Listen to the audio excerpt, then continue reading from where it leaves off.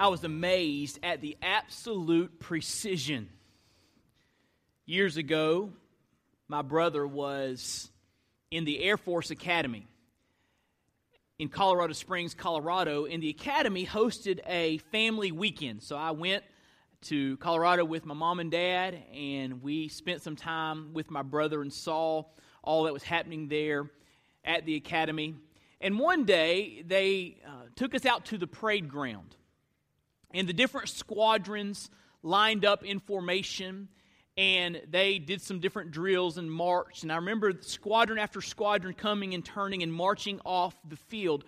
And after the parade was over, I remember looking at the grass, and there were perfectly straight lines where the cadets had marched in order.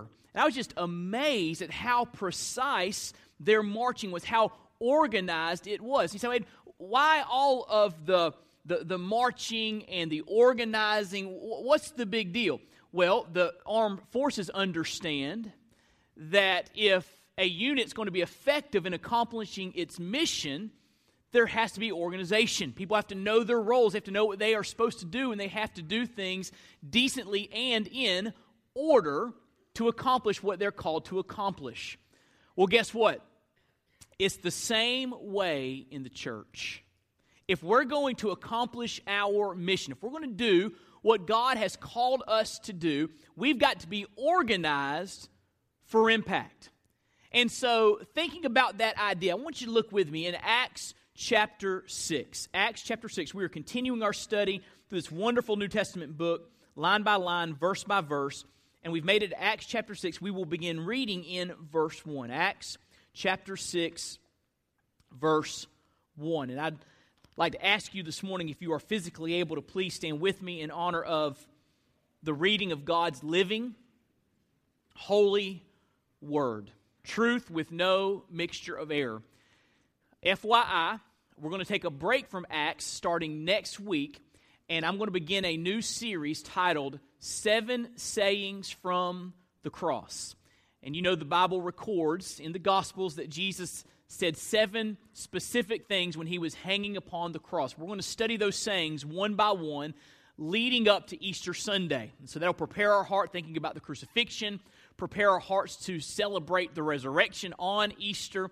So I'm really excited about this sermon series starting next Sunday. So be here for that. God's already began to stir my heart with the truths that we're going to be looking at in the Gospels. And I pray God will use it to absolutely transform our church. So I cannot wait to just preach about the cross for the next couple of months and see what God does. Sound good? But this morning we're in Acts chapter 6, verse 1. The Bible says, "Now in these days when the disciples were increasing in number, a complaint by the Hellenists arose against the Hebrews because their widows were being neglected in the daily distribution. And the 12 summoned the full number of the disciples and said, 'It is not right that we should give up preaching the word of God to serve tables. Therefore, brothers, pick out from among you 7 men of good repute, full of the Spirit and of wisdom, whom we will appoint to this duty. But we will devote ourselves to prayer and to the ministry of the word.' And what they said pleased the whole gathering, and they chose Stephen, a man full of faith and of the Holy Spirit, and Philip and Prochorus and Nicanor and Timon and Parmenas and Nicholas, a proselyte of Antioch. These they set before the apostles, and they prayed and laid their hands on them. And the word of God continued to increase, and the number of the disciples multiplied greatly in Jerusalem, and a great many of the priests became obedient to the faith." Let's pray together this morning. Father, we come to you in Jesus' name, and we are so grateful, Lord, for your presence here. Lord, we know that you promise to be in the midst of your people when they gather. Lord, you tell us that you draw near to inhabit the praises of your people, and that is an awesome reality. So, Lord, I thank you for your presence here. And God, I ask you to manifest your presence, God. May we sense your presence. May we be changed as we come face to face with the living God as we study your word. Lord, use your word to change our lives. Holy Spirit of God, would you open the eyes of our hearts that we might see the truths of Scripture and apply them, that our lives will really look different when we leave this room today. And Lord, would you just help us to lift up the name of Jesus? Because it's all about Him. Our hope is in Jesus and only Jesus. We love you, we praise you, we adore you. Lord, we are gathered expectantly. We expect you to do something in our midst. Now, Lord, show yourself mighty and strong for the glory of your great name. And we ask and pray all of this in Jesus' name. Amen. Thank you. You can be seated. The book of Acts is a story of the birth and growth of the church in the city of Jerusalem. The Bible records that Jesus Christ died on the cross for the sins of the world. He was buried, and early on the third day, He rose from the grave. Then He spent about 40 days on the earth with His disciples as the resurrected Lord. And then He ascended back to heaven to sit at the right hand of His Father. And after He ascended back to heaven, on the day of Pentecost, God, by the power of the Spirit, birthed the New Testament church there in the city of Jerusalem. About 3,000 folks were saved. And as we study the following chapters, we see that the church grew and multiplied by leaps and bounds. We've seen them deal with different struggles and different challenges, but God was moving through the New Testament believers in remarkable ways. And we see in chapter 6 that the church in Jerusalem is confronted with another challenge, a brand new challenge. And there's much for us to learn in how they address this situation and how they deal with it. There's direct application to you and to me and to the point from this passage. And so we're going to see this interesting story and how it relates to our church. And what I want to do is I want to walk through this passage under three different headings. The first heading is this: I want you to see the struggle. The struggle. What's happening here? What is the situation? It says there in verse 1, now in these days when the disciples were increasing in number, notice that, increasing in number, a complaint by the Hellenists arose against the Hebrews because their widows were being neglected in the daily distribution. Now there's several things we can learn from this passage. First of all, we can learn that growth can lead to unique challenges. Did you notice it said, in these days when the disciples were increasing in number? So the church was exploding with growth. And you need to understand that growth can present challenges, very real challenges, to a body of believers. Now, I've seen churches, been involved in churches before, that deal with challenges that come from decline, that deal with challenges that come from plateauing, and they're not growing. And instead of growing, they're going the opposite direction. And that raises a great amount of challenges for a church to deal with. But you need to understand that growth can also bring challenges. And here's what was happening.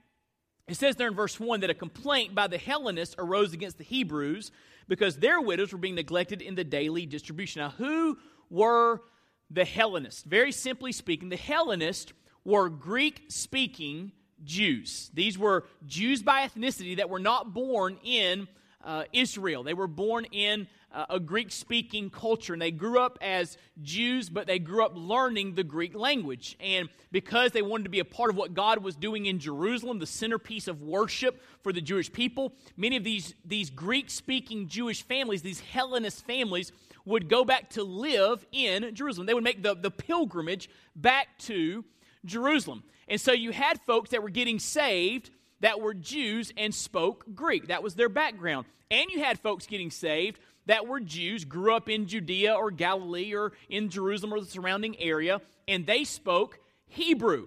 And so you had two groups that were Jews by ethnicity and were saved by Jesus Christ, but there were some cultural differences that led to some conflict. So, wait, that's ridiculous. How could these folks have a disagreement because one group spoke Greek and another group spoke Hebrew? Did you know I've heard really mean things said about Northerners? Yankees. There can be an inherent prejudice in those folks that live up north, right? And folks up north can have this inherent prejudice against those that live down south. And our language is different, right? We're all American, but there's this divide, right? You see how it can happen. It can happen very easily. And here in this situation, someone noticed that the Hebrew-speaking Jewish widows seem to be getting their allotment of food and care to the exclusion of the Greek-speaking Jewish widows. And so it says there, a complaint arose. That's the struggle. The growth, folks getting saved from different backgrounds, the growth led to this unique challenge. And conflict arose. And here's what you need to understand about conflict. Conflict can distract a church from its primary purpose. It always does. Conflict distracts a church from its primary purpose. Look what is said in verse 2. The 12 apostles summoned the full number of the disciples and said, "It is not right that we should give up preaching the word of God to serve tables." In other words, they're saying if we make this situation our primary focus and we deal with the distribution of food and care for these different groups of widows, then we are not going to have time to fulfill our primary calling from God, the ministry of the Word. And so the ministry of the Word will suffer neglect if we take our time to fix this issue, to deal with this conflict. In other words, as we focus on this issue, this complaint, then the preaching of the gospel will suffer. The Word of God will not go forth like it was. The growth of the church will be impeded by this distraction. And that's what conflict does. Conflict always distracts a church from its primary purpose. You ever watched a sporting event and you see a team that gets behind in the game and the teammates start fussing and fighting on the sidelines? You ever seen that? And you know when the team is fussing and fighting with itself, you know they're in trouble, right?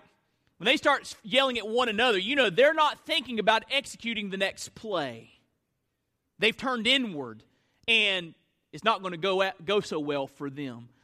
It's the same way with the church. When a church is fussing and fighting, guess what they're not thinking about? They're not thinking about making disciples.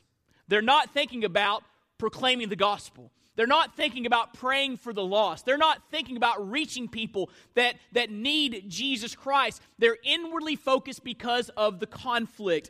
And the apostles understood this was a danger, that conflict can distract a church from its primary purpose. So we see the struggle here. This issue arises as a result of growth.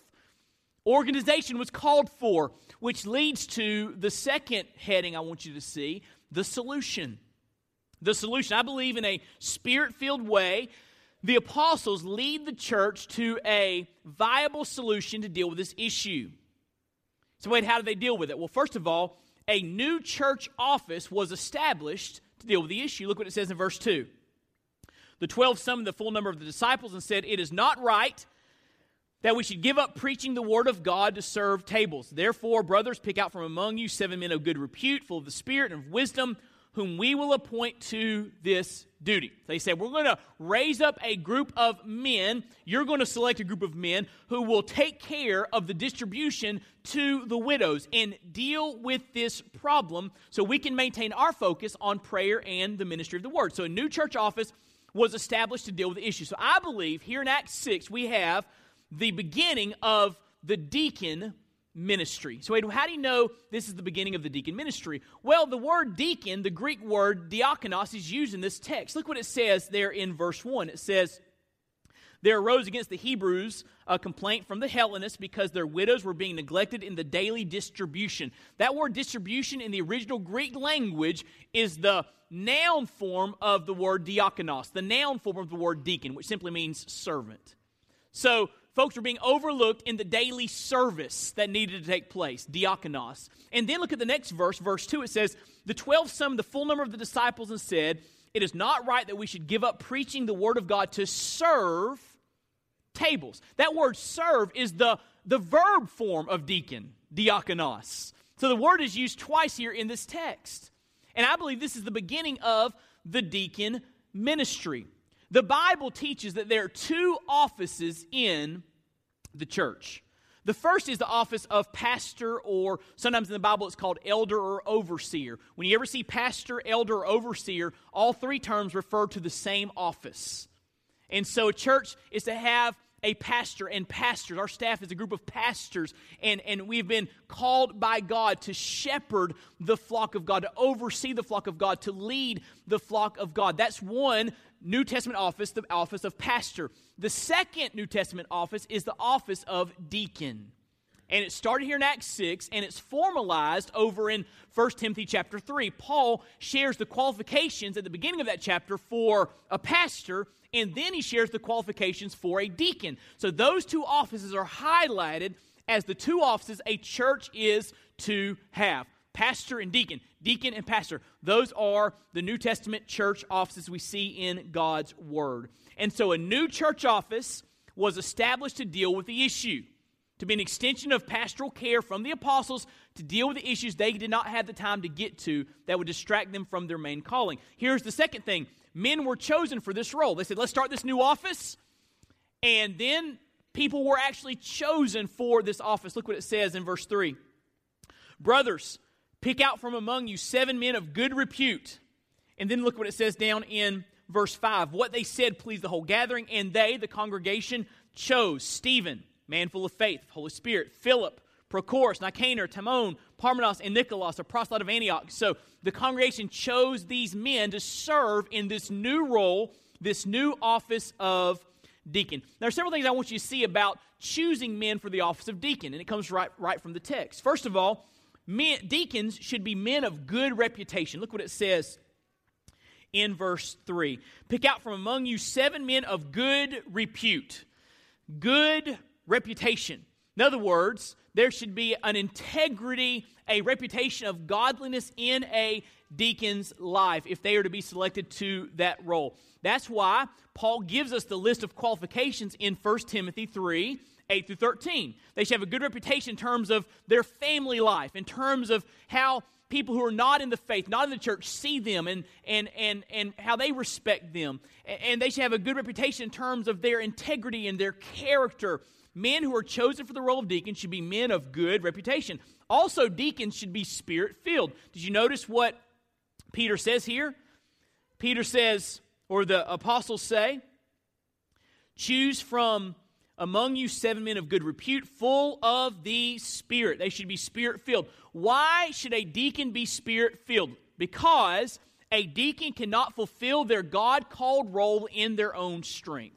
And by the way, that's also true of you. Did you know you can't do what God's called you to do in your own strength? Do you know that? Jesus said, apart from me, you can do nothing. So we got to have help to obey God. We got to have help to serve God. That's why it's so important that deacons be men who seek the continual filling of the Holy Spirit to empower them and guide them in their service. Next, deacons should be men of godly wisdom. Verse 3, it says, choose from among you 7 men of good repute, full of spirit and of wisdom.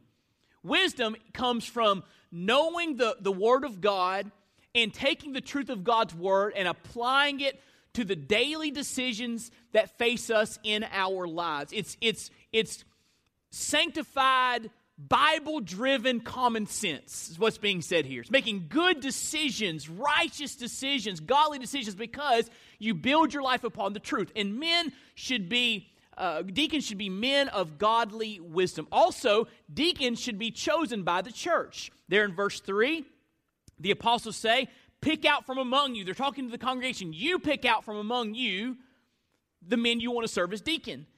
And then in verse 5 it says, what they said pleased the whole gathering, and they, the congregation, they chose. And it gives us the list of men chosen for that role. And so deacons should be chosen by the church. They come from the congregation to serve the congregation, to represent the congregation. They should be chosen by the congregation. That's the biblical principle here. That's why when we get to the point in our calendar when we need to find new deacons, to raise up new deacons, we pass out forms, and you pray, and you read the qualifications, and you write down men you think would be good candidates for the office of deacon. You make that decision. They're surfaced from our congregation. That's just following the biblical pattern. And then deacons should be evangelistic.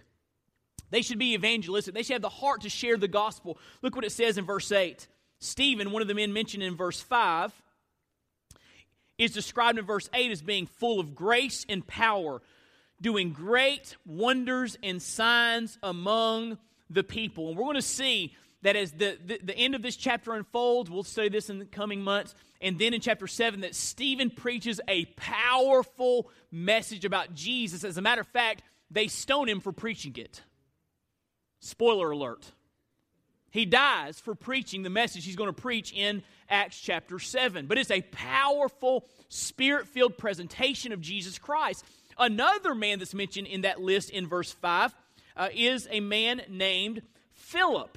And Philip is described over in Acts chapter 8. Turn with me to Acts chapter 8. I want to show you this very quickly. We'll study this more in depth in coming days. But look what it says in Acts chapter 8, verse 4. Now those who were scattered went about preaching the word. Philip, a deacon, went down to the city of Samaria and proclaimed to them the Christ. So he's preaching Jesus Christ. And the crowds with one accord paid attention to what was being said by Philip when they heard him and saw the signs that he did. And then later on in Acts chapter 8, we're going to see that Philip is taken and set down in the middle of a desert, and God uses him to share the gospel with the Ethiopian eunuch who is saved. And so Philip and Stephen characterize deacons that are concerned not with just serving in the life of the church, but also sharing the good news with outsiders. Deacons should be evangelistic. And so what's the solution? A new church office is formed, the office of deacon, and then men are selected by the church to serve in that role. But here's the third thing.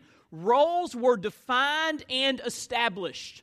Roles were defined and established. Look what it says back in Acts 6, verse 3.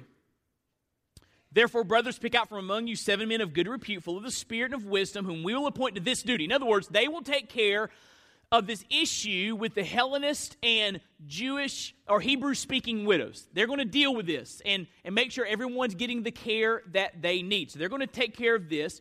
But verse 4, we will devote ourselves to prayer and to the ministry of the word. Roles were defined and established. So you had apostles, you had deacons, and they all knew their role and all did their role. Now, I believe this idea of prayer and the ministry of the word applies to the office of pastor. Let me tell you why I believe that. You say, well, these are apostles talking here. Well, we don't have apostles anymore. We don't have them.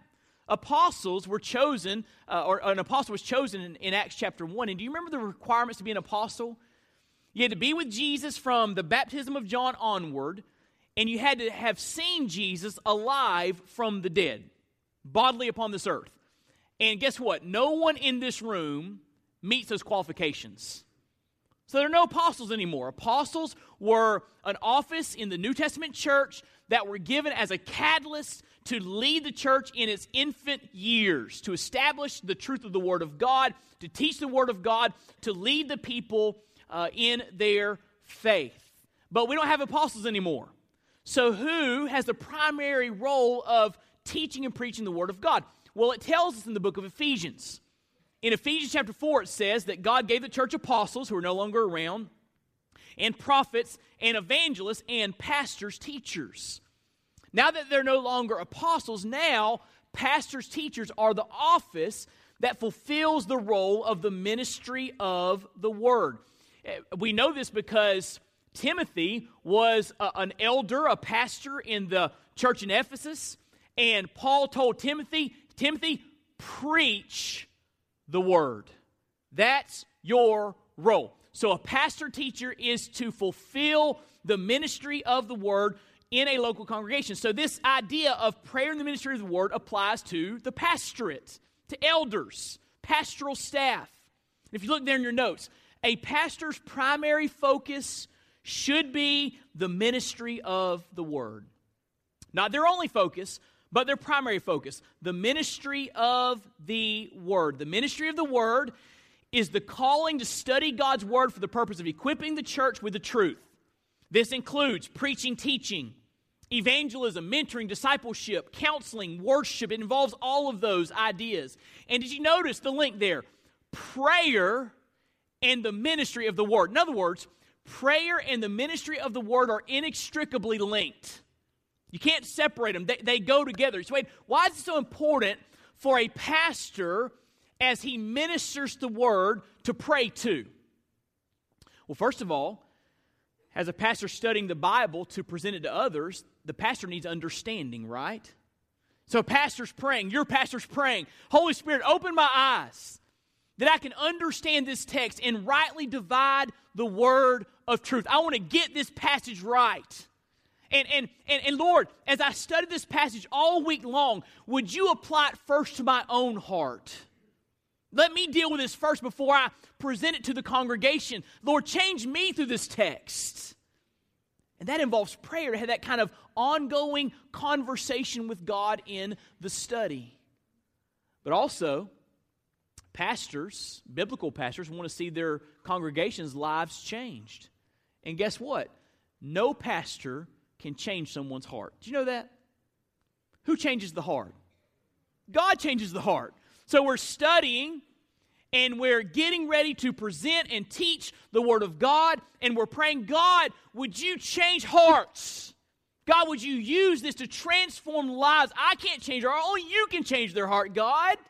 And so there's this link between prayer and the ministry of the Word. And prayer and the ministry of the Word should be a pastor's primary focus. Now listen to me. You should expect that of your pastor. You have every right to expect that your pastor's primary focus will be prayer and the ministry of the Word. Doesn't mean that pastors and staffs, they don't do other things too, but it does mean the primary focus is prayer and the ministry of the Word. And if other things are taking away from prayer and the ministry of the Word, something needs to change.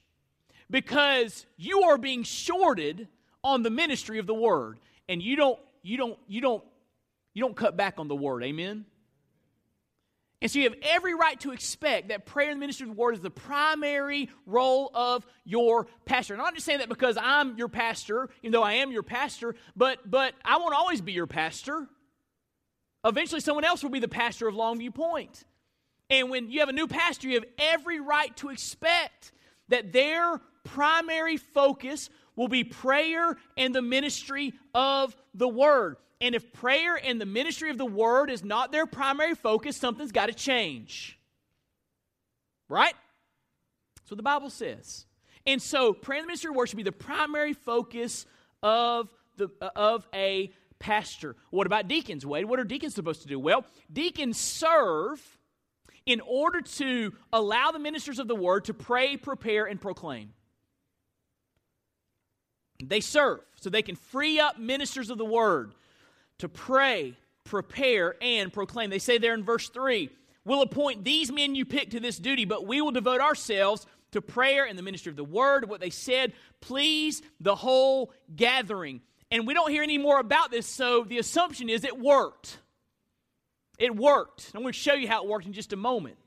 But these deacons took care of the issue. And by the way, the issue with the widows was a legitimate issue. It needed to be dealt with. And the deacons would take the lead in dealing with this issue so the apostles could preach the Word of God in the power of the Holy Spirit. Isn't it how that works? So they had clearly defined roles, and they all defined their role. And hey, let me just say this. You may not be a pastor, you may not be a deacon, but you've got a role in the body of Christ. Right? Okay, 3 of you believe you have a role in the body of Christ. Come in close. You have a role in the body of Christ. The Bible says you've been given a spiritual gift. And you have a role, a part to play in our church. So, I do my role, deacons do their role, staff does their role, but you are also called to do your role. And if everyone in the power of the Holy Spirit of God is doing their part, you will have a mighty instrument in the hands of God that can absolutely change the world. I love this quote from R. Kent Hughes. He writes, waiting on tables would have left the apostles little time for anything or anyone else. The apostles would have dried up spiritually under the pressure of serving meals, plus all the counseling and preaching, with little time for preparation and prayer. Furthermore, if the apostles had agreed to personally run the food program, others might have hesitated to perform the slightest ministry without apostolic direction, and that would have fostered the over-dependence we sometimes see today on leaders. And then he writes, delegation is at the heart of developing followers. And so not only were the apostles freed up to do what they're called to do, they were able, listen, to get others involved in ministry. And it was a beautiful, beautiful thing. I don't think it's any accident that this morning in my quiet time, I read Exodus chapter 18. And in Exodus chapter 18, Moses, leading the people of Israel who had been delivered out of Egyptian bondage and slavery, is visited by his father-in-law named Jethro. And Jethro shows up to spend some time with Moses and his family, and he begins just to observe how things are going.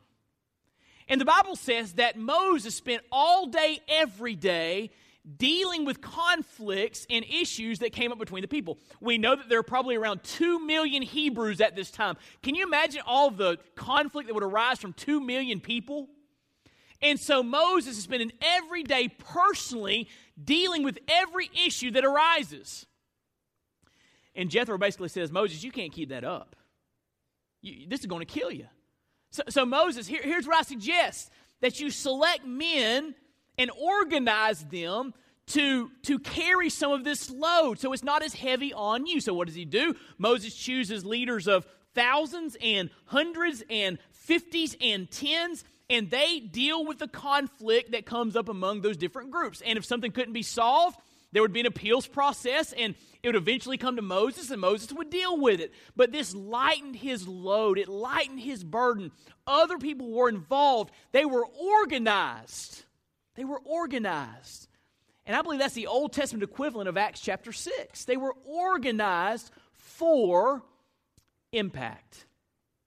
So we've seen the struggle. We've seen the solution, but what happened next? Well, let's look at the success. We'll be through. Let's look at the success. Look in verse 7. And they organized apostles, prayer ministry of the word, deacons taking care of this issue with the widows, and the word of God continued to increase. The number of the disciples multiplied greatly in Jerusalem, and a great many of the priests became obedient to the faith. Wow, it worked. Instead of distraction and getting off task and off mission, we see them with a laser-like focus on God's calling. And God uses them in a mighty way. So what are the results? First of all, the Word of God increased. It says there in verse 7, the Word of God continued to increase. As the apostles did their thing, prayer, ministry of the Word, the truth of God's Word, the truth of the gospel went forth, and more people were exposed to the truth. It's a beautiful thing. But secondly, the number of disciples multiplied. It says there, the number of the disciples multiplied greatly. Notice that adverb put in there. Multiplied greatly. Explosive growth here. As more and more people are saved, born again, as we heard the choir sing earlier, and following Jesus Christ. It's wonderful. As they are organized for impact, more and more people get saved. But the third thing is really cool. The hard to reach were being saved. Look what it says there in verse 7. A great many of the priests were becoming obedient to the faith. These were the Jewish religious leaders who were led by men who were against the preaching of Christ. And yet we see priests coming to faith and following Jesus, believing that He was the Messiah sent from God. The hard to reach are getting gloriously saved. God is using this church. David Peterson writes, the satisfactory resolution of the conflict in the Jerusalem church made it possible for this ministry of the gospel to flourish and for church growth to take place even more rapidly. Church growth continued because the Word of God had free course among the believers. Listen, and outsiders were able to witness its practical effect in a loving, united community, as well as here's challenge from the lips of the apostles. In other words, people heard the Word of God and saw a beautiful unity in the church, and it was compelling. Listen. Not only were they hearing the truth of God's Word, not only were they hearing the gospel, the people in Jerusalem saw the church taking care of their widows, making sure that the Greek-speaking Jewish widows were taken care of just like the Hebrew-speaking Jewish widows. They saw people selling their possessions so they could have resources to help others that had needs. And I believe they saw the love in the church, and the love that they saw was compelling. And didn't Jesus tell us how it works? That the world will see our unity, they'll see our love for one another, and be moved by it. And so they heard the word of God, they saw the love and compassion, and they were compelled. And the church grew quickly. The disciples multiplied quickly and greatly. We see the success. And so here's the point of it all. Let me give you just a one-sentence summary of what we looked at here. The Bible gives clear direction as to how a church should organize its spiritual leadership in order to impact the world with the gospel. That's what it's all about. Organizing the church so everyone knows their role and fulfills their role so that the church can have maximum impact spreading the gospel of Jesus Christ across the street and around the world. You might be here this morning and say, wait, I've never heard a sermon on church organization before. Why are you preaching on this? Because it's so vital. I can just imagine those cadets practicing, marching, getting ready to go to the parade grounds. Can you imagine all of the practicing, the hours they had to put into marching and precision and turning and staying lined up straight? Can you imagine all that went in? I bet there were times when it felt very mundane, very unexciting, but they were learning how to be organized, to be a unit that was on the same page that could fulfill a mission together. And if we will follow the New Testament teachings, follow the leadership of the Holy Spirit, we can be an organized body of believers where everybody knows their role so we can make maximum impact in this world with the glorious gospel of Jesus Christ. So listen to me, church organization is a huge deal, really important. And Acts 6 bears that out.